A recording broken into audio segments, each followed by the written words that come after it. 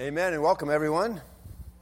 Really glad to be here with the Urban Impact Choir and this band and just the way they lead us into worship. And actually really glad to be here with you. Glad that you decided to make this a priority this morning. We're going to be looking at a story from Mark chapter 2. It's in your service sheet. You might want to have your Bibles open. It's a great story. It really gets into the question of what do friends do for friends? And before we start that, I just want you to think for a minute, what's one of the best things you ever did for a friend? One of the biggest acts? I mean, maybe you loaned a nice car to a friend who had a lousy car for a big date. Maybe you helped move somebody from, that second floor apartment to a third floor attic place in a different house in Oakland where you've got steps outside the house before you can get to the first floor. I don't know if that rings true, but if you've had students over there, you know what I'm talking about. I wonder if you've had somebody come and crash at your house for maybe weeks or longer while they're messing through some things in their life. But the question is, what do we do for friends we really care about? And this story that we're going to talk about today has a dynamic picture of what friends do for friends. Let's pray. Father, I'm so grateful for your word and grateful for this privilege of being here to worship. And just grateful for Jesus. And it is our desire that you would help us today by your Spirit to know Jesus. We want to know the Jesus of the Bible. We want to know the truth about him. We don't want to just think up what we want to think about him, but know him as he is. And Father, we're asking that you would lead us to respond to this Jesus. The Jesus that's seated at your right hand even this morning in total victory. But that same Jesus who is with us here in this service as we worship and pray and fellowship. May we know Jesus. Father, grant us your mercy today. We ask in Jesus' name. Amen. Okay, well, get those Bibles open.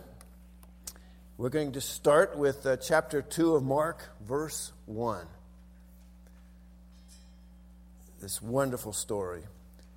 A few days later, when Jesus again entered Capernaum, the people heard that he had come home. So many gathered that there was no room left, not even outside the door. And he preached the word to them. So now we've got a scene coming. Jesus had been down in the Jerusalem area, but now he's back up in his home area. But in the meantime, the short time that he's had ministry and he's calling some disciples, some amazing things are happening. In chapter 1, verse 32, it says, that evening after sunset, the people brought to Jesus all the sick and demon-possessed. The whole town gathered at the door, and Jesus healed many who had various diseases. So people were hearing about Jesus doing miracles. We just sang that song, The Healer, which is so appropriate. And Jesus was demonstrating his authority by healing a lot of people. And as you can imagine, his reputation spread because of that. Well, also in verse 21 of chapter 1, they went to Capernaum. And when the Sabbath came, Jesus went into the synagogue and began to teach. The people were amazed at his teaching. So it wasn't just the physical healing he was doing, but this guy spoke with authority. He had some connection to God that they had never experienced before, even though they'd been around religious people quite a bit. And so it says here in our passage, that Jesus is there again, and he's teaching people the word again. And that word, as we find out in verse 1 of chapter 1, is the gospel. The good news, the fact that Jesus Christ is doing something phenomenal that's releasing people from their prison and from their slavery to freedom. It's a call and a march to freedom. And all that stirred up, and so Jesus is back in town, and guess what happens? Everybody comes. Hey, did you hear Jesus is back? I didn't hear him last time. I'm going to hear him this time. And I'm taking my aunt or this person because there's a chance maybe they can get healed. Let's go. Let's all go. There was a real spirit of anticipation at this event. I think you would have wanted to be there if you were in town. You would not want to miss this. You might be skeptical. You might be saying, I don't really believe those things I heard people say. That can't be true. That can't have happened. I'll go and see for myself. Or maybe you're saying, I so hope it's true. I so hope to find out that he is actually the Christ, the sent one, the anointed Son of God, King of kings and Lord of lords, who's coming in our generation. Let's go see. And so everybody thronged to this house. Well, that was good news for some, but it caused problems for others. Let's get into verse 3 here and see what happens. Some men came, bringing to him a paralytic carried by 4 of them. Since they could not get him to Jesus because of the crowd, they made an opening in the roof above Jesus, and after digging through it, lowered the mat the paralyzed man was lying on. Now, this sounds like a simple part of a story, but this is where we get into the part about what friends do for friends. I mean, this is actually pretty amazing. These guys, first of all, a paralytic is not, again, a power person. It wasn't like this was a famous or rich person or whatever, but he was their friend, and he had a real need.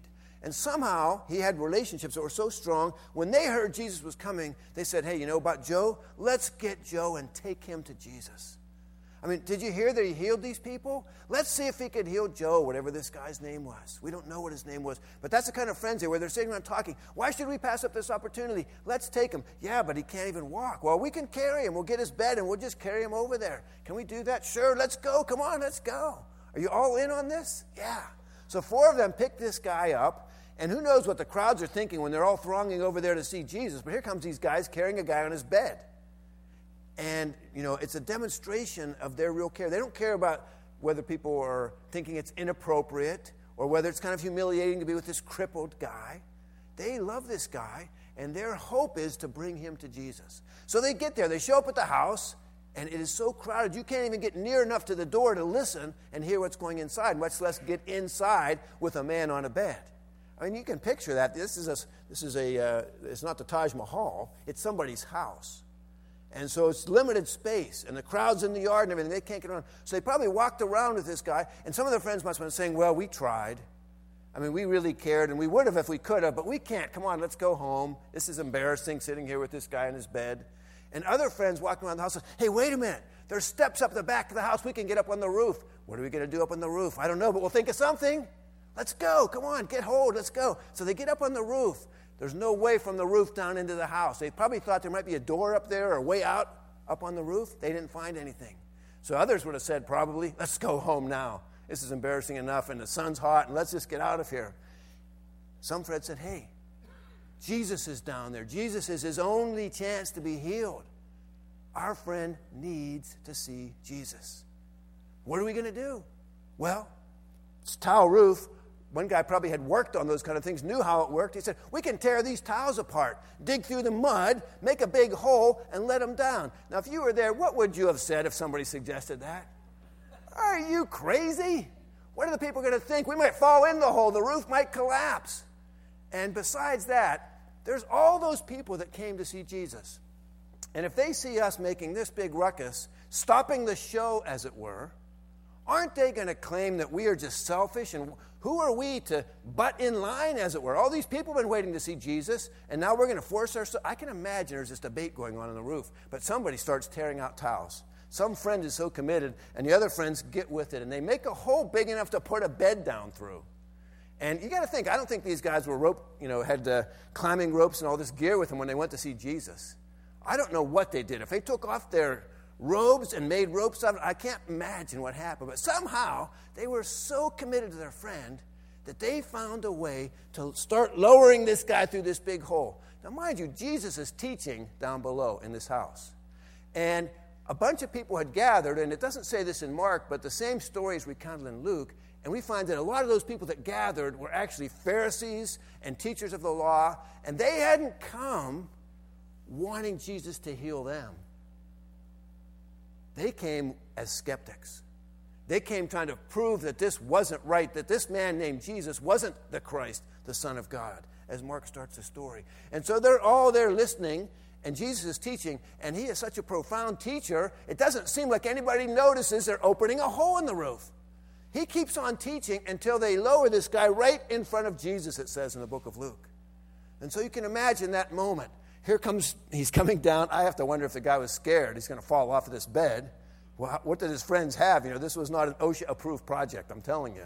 I can picture. I also think it was a hard hat area down below, because when they were digging out those tiles in that mud, I can't imagine it didn't make a mess. But somehow Jesus keeps teaching until this guy gets lowered down in front of him. And then you have what I would call a pregnant moment. All of a sudden, Jesus stops teaching. And all of a sudden, everybody is focused on this thing that just happened. Do you realize what these crazy guys did? They let this guy down. And those friends now are facing the worst risk of all. Yeah, what if everybody says we're crazy, but what if Jesus rebukes us? What if he says how inappropriate it was for us to stop his teaching and to butt in front of line? What if Jesus sends us away and says that it was bad for us to bring our friend? How is Jesus going to respond to our cry for help for our friend? That's kind of the thing that's going on. And those guys are up on the roof waiting to see what happens. I have to think that the disciples also were sitting in the corner. And they hadn't been with Jesus that long. And they're trying to figure out what's going to happen as well. So let's look at verse 5. After that pregnant moment, after it becomes silent, it says this: when Jesus saw their faith, he said to the paralytic, son, your sins are forgiven. Excuse me, what? What did he say? You can see these guys. What did he say? What's he doing down there? I don't know. I thought he said something about sin. What's he talking about sin? Is he going to heal our friend? He said, your sins are forgiven. What? What does that have to do with anything? What's going on? And the disciples are watching, and the Pharisees are watching, and the master teacher, the king of the universe, is in total control in this situation. And he knows exactly what he's doing and what he intends to do. And so again, there's this pregnant moment. He said he can forgive their sins, and the Pharisees and the teachers of the law, more did their antenna go up. Whoa, who is this man that thinks he can say that? And so again, everybody is waiting and watching what's going to happen next. What's he going to do? And you see, this is a very interesting thing because Jesus often does what we do not expect. We often ask for help with something. We ask for a solution to certain problems. We ask for him to do a work even that we think will bring glory to his name because we want to serve him in a certain way. And he answers with a different answer. And one of the things we have to understand is how Jesus understands the significance of the spiritual realm, where we have kind of a prejudiced idea that the physical realm is the most important. Now, it's not that they are both important, and it's going to come out in our story. But you see, everybody was focused on the physical, and Jesus was focused on the spiritual. And this is going to happen, gang, all the way to Easter, all through his ministry, and all the way to the cross. Wait till you come on Palm Sunday. And people wanted a king, and Jesus was king. But what they wanted him to do was a physical thing. What he was wanting to do was meet their greatest need, which was a spiritual need. That's what Jesus was about. And this whole idea of sin, you might think, well, if I'm really caring for my friend, I want to help him get a job, I want to help him get his house in order, I want to help him in a relationship maybe. But do I really care if somebody deals with his sin? I mean, really, if I'm thinking about my friends, if I'm thinking about being kind and helpful and meeting the greatest need, do I understand in my soul that the greatest need, any friend I have, their greatest need is spiritual? Amen. They need pardoned. They need forgiveness for their sins, and not just a forgiveness that allows them to have a clean slate for when they go to heaven, but they need the power of sin broken in their life, which is what Jesus came to do. And so Jesus kind of takes all of us to that point and says, let me tell you what's really important here. You want this guy healed? I'll tell you what I do. I'll trump you. I'll forgive his sins. So let's find out what people's response is. Verse 6. Now some teachers of the law were sitting there thinking to themselves, and I think probably murmuring, why does this fellow talk like that? He's blaspheming. Who can forgive sins but God alone? They're indignant. Immediately, Jesus knew in his spirit that this was what they were thinking in their hearts. And he said to them, why are you thinking these things? Which is easier, to say to the paralytic, your sins are forgiven, or to say, get up, take your mat, and walk? Do you see the authority struggle going on here and the power game that's being entered into? They think, you can't say you can forgive sins. Only God can do that. And Jesus, knowing their hearts, says, what's easier to say? That you can forgive sins or actually physically heal somebody? But that you may know that the Son of Man has authority on earth to forgive sins? He said to the paralytic, I tell you, get up, take your mat, and go home. he got up, took his mat, and walked out in full view of them all. This amazed everyone, and they praised God, saying, "We have never seen anything like this." I guess so. Turns out that the curse, this paralytic man had a physical manifestation of the curse. Things are not what they should be. Something had happened. I don't know if it was a birth defect, an accident. I don't know why he was paralyzed, some sickness that took him. I've known people that had all those situations and circumstances. But this guy was broken in body. And that's an indication of the curse. And guess what? So are we. This guy was also broken in spirit, separated from God, unable to have that fellowship with God that was intended. And Jesus, the King of Kings and the King of the universe, basically pushes back the curse in this story. Starts out, of course, with these teachers saying, he's blaspheming. He can't forgive sin. Who does he think he is? Only God. We know this much. Only God can forgive sin. And Jesus, knowing what they're thinking, and had actually put a perfect trap together for these guys, he said, you guys are right. You're so wise. You understand how important forgiveness is. And you understand that only God can forgive. What you do not understand is that I am God, creator and sustainer of the universe, come to reclaim that which was lost. And that's who I am, and that's where I am, and I'm here, and I am in your face, boys. Basically, so that you may know who I am, I'm telling this guy, get up. And it's interesting, in the book of Luke, when the same story is recorded, it says he got up immediately. I got to think, okay, you're laying on that bed, right? You're the center of attention. You've had all these awkward moments. You wonder what's going to happen. And all of a sudden, strength and healing and restoration happens in your body like that. He probably hadn't walked for years, this guy. You know how you have muscles atrophy? Some of you have had surgery. If you're laid up for 2 or 3 weeks, it's hard to get up and walk. This guy probably hadn't walked for years. He was so physically restored, he leapt up immediately, picked up his bed, and walked out of that place. Now, what do you think was happening with those friends that were on the roof? I mean, really, they're down there watching, and at first there's this thing about forgiving sins, and then Jesus is making a speech, and they're waiting and waiting and waiting, and then they hear those words. First of all, Jesus saw their faith, and that was part of what moved him to action. He saw that they believed he could heal their friend. And they longed for Jesus to have that kind of touch in their friend's life. And so because of that faith he saw demonstrated by their action, which is how you actually see a person's faith, is when it's demonstrated in action. Because of that, basically Jesus chose to reward them by healing their friend. And I have to tell you, the friend got up and went out rejoicing, the book of Luke says. I guess so. If you haven't walked for years, and all of a sudden you can get up and you're feeling that health and that strength, that restoration, it's a glorious moment. And those friends, can you imagine? They're high-fiving it on the roof. It's amazing they didn't fall off of there. I mean, really, you think about it. They're just the thing they'd longed for, the thing they wanted to believe, but they didn't know for sure it was going to work out. They were bringing this friend to Christ, but was Christ really going to change their friend? Was he going to heal their friend? Was he going to help their friend? Was he going to be what their friend needed? And the answer was absolutely yes. Absolutely. In Christ, yes. The answer in Christ is yes.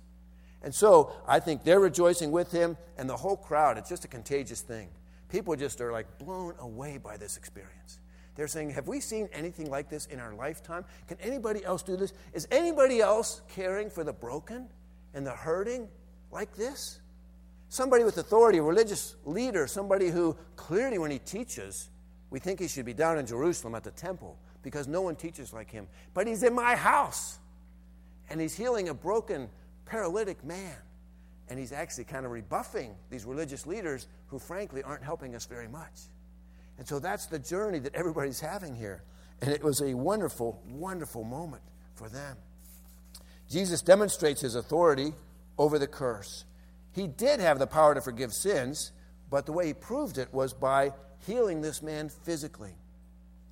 And I will say that, this is kind of a tricky thing for us.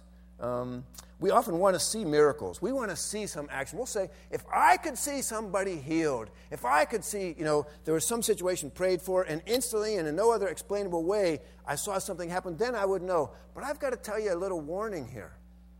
There were Pharisees and Sadducees in the house that day that saw the miracle and did not believe. And so it isn't so that if we just would see miracles, it would help us to believe. I mean, there's things that we should see and see evidence of the work of God that brings us hope and encouragement. And I guess I want to say in my life, I've seen plenty of things, miraculous answers to prayer. I haven't seen many miraculous instantaneous healings. Very few that I could say, I know for sure that's that. I have seen people's lives that are so transformed by the power of God. There is no other explanation about what brought healing to them than the person and work of Christ. I've seen relationships restored when there's no other explanation. How could these people forgive each other? How could they go from the pain and the loss and the mess that they're in to actually loving each other? There's no other explanation except for the faithful love of Christ. I think of a ministry like Prison Fellowship, where, in our country, apparently when Chuck started that ministry, 30 years ago, or 1975 or 6, I think, there were 250,000 people in prison in America. Now there are 2.5 million people in prison in America. I mean, we got some issues we've got to figure out, don't we? I mean, there's just some things we got to sort out. But what you find is so many of these prisoners get out and go back in, get out and go back in.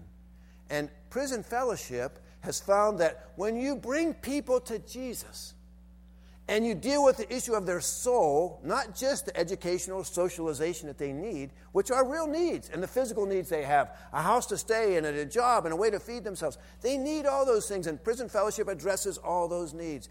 But they start at the heart of the fact that these people need to be forgiven. They need to be reconciled to God. They need to have the newness of life that comes from Christ. And so as Prison Fellowship has ministered, it's amazing how much more successful they are of keeping people from going back to jail. These people that have come to Christ have been transformed. And so some states have been hiring Prison Fellowship and saying, we got such a mess in our state, and we keep having people go back and forth and back and forth. Would you come and help us? And actually, like the state of Iowa started funding Prison Fellowship to come and work with their inmates. And now they've been sued because people said, wait a minute, separation of church and state. You can't have somebody coming in and addressing spiritual issues. If they want to help practically, it's okay, but they can't tell people about Jesus. And the judge who studied the case said, you evangelicals, you won't leave people alone. You won't just help them. You're going to tell them about Jesus. And so you cannot take state money because you're propagating your religion. To which I say, thank God they can see that. Amen. Thank God that the evangelicals are telling people, if you want hope, you got to come to Jesus. You've got to get forgiveness. You've got to get your soul fixed. Don't just try to fix the outside. And so I don't mind that Prison Fellowship lost that money because they're claiming to bring people to healing through Jesus. And as a church, that's the same thing we want to be known for. We want to be a place that says we want to help people. We have a Good Sam Fund. It's a legitimate thing to help people's physical needs. Many of you know that I worked for a group called Africa Inland Mission for 14 years, lived in many different places with them. They're a church planting agency. They went to Africa to tell people about Jesus and to deal with their spiritual needs. But you know what? You show up in Africa, and there's all kinds of physical needs too. And if you really love people, like these friends love their paralytic, you also address the spiritual and the physical at the same time. So AIM has ended up starting hospitals and schools and works of agriculture, and they have veterinarians helping people with their camels. I mean, I've seen some amazing things out there, believe me. But it's all to help people know who Jesus is. And let's look, what did we learn about Jesus in this story? How did he engage these guys? He engaged holistically. He ministered to the man physically, and he ministered to him spiritually. And that's exactly the kind of pattern we want here. We've said basically that at the church right now we're in this 40 up season. That's the 40 days of Lent when we're focusing on letting God speak to our hearts and deal with our sin. Understand afresh what it means to be broken, to repent, to confess, to be restored. We want to know that. We want God's grace to be fresh for us personally. And then we're asking everybody to say, people are saying this is a time of transition at Christ Church. That's true. It's a time of bumps. It's a time when we've asked some things of God and not gotten exactly what we expected. Right? As these friends didn't get exactly what they expected from Jesus either. But you know what I think, guys? I think God wants to do a work, a real, genuine, transformational work in our church to teach us to be more focused on the person of Jesus and nothing else. Nothing stands at that same tier as bringing people to Jesus. And so, as we come into this Easter season, it's true that you don't need to bring somebody to church to bring them to Jesus. Believe me, that's true. At the same time, we're going to be celebrating the story of Jesus here right up to the cross on Easter Sunday morning and the famous, wonderful truth of the resurrection. And so if you think about your friends and what you've done for them and how you've helped them and how you've ministered to them, maybe God would have you say, what about their spiritual needs? What about their need for forgiveness? Are you that kind of friend that understands what their greatest need is? And will you be bold like these friends and against social norms and against what your friends might say and against what the crowd might say? Will you bring people to Jesus? And I'm not wanting to just confuse coming to church and coming to Jesus, but we want people who come to Christ Church to see and know and experience Jesus Christ in this place. The power of his resurrection. And here's a thought, as we get into our our Easter experience. We want to think, what does God want us to do for our friends? As we focus on the Easter story, Jesus is going to show you what someone does for a friend. You got that? You're wondering what to do for your friend? Jesus wants you to know what friends really do for friends because he modeled it to the max. Come on Good Friday, and for 3 hours we'll review what a friend does for someone they love. That's exactly what Jesus did for you and for me. So this morning I wonder, what was your purpose in coming to church today? Did you come with the friend's heart of believing and hoping that you would meet Jesus and be renewed and restored in Jesus? Or are you kind of holding on to that skepticism that the Pharisees had? And in some ways you're saying, you know what? I'm kind of hoping it's a lie. I'm hoping I can hear something or see some evidence again to say, yeah, it's all a bunch of baloney. Because then I can do my own thing. And I don't have to deal with the fact that this Jesus that healed and forgave sins is the king. And if he's king, that means he's got to be Lord of my life. And so there is that question for us too. What attitude do we bring when we come to this place to worship? So Jesus is pushing away the curse. He healed this guy. And we might say, well, there's so much suffering now. I hear this over and over. How could it be that if this great loving God is powerfully in control, we don't see more of that? I'll tell you what Jesus is waiting for. Why doesn't he come back right now and totally restore his creation? Because he's waiting for you and me to introduce somebody else to Jesus, so that somebody else can enter in and have their sins forgiven and have life in Christ. This is what it says in Revelation. This is basically tells us how things are going to end for those who are in Christ Jesus. No longer will there be any curse. You got that? Every effect of the curse, the sinful hurt to our bodies, the sickness that we have, the social problems, the health problems, death itself, no longer will there be any curse. The throne of God and the Lamb will be in the city, and his servants will serve him. They will see his face. We are marching towards that day, guys. Let's pray. Father, we ask that you would help us to see Jesus the way these friends did and to respond to him. And Father, I pray that you would strengthen our own hearts this morning, that our faith might be strong like their faith was strong. And I pray that you would, in helping us to exercise our belief, help us to look around and see what friends need to meet Jesus, need to have their sins forgiven. Lord, I pray that we would love like Jesus loved, helping people physically, definitely, yes, compassionately, but also addressing their spiritual, their greatest need. Lord, I pray that you would allow us as a church to have that kind of ministry in this community. We want to be a healing place by the blood of Christ. We make that our prayer in his name. Amen.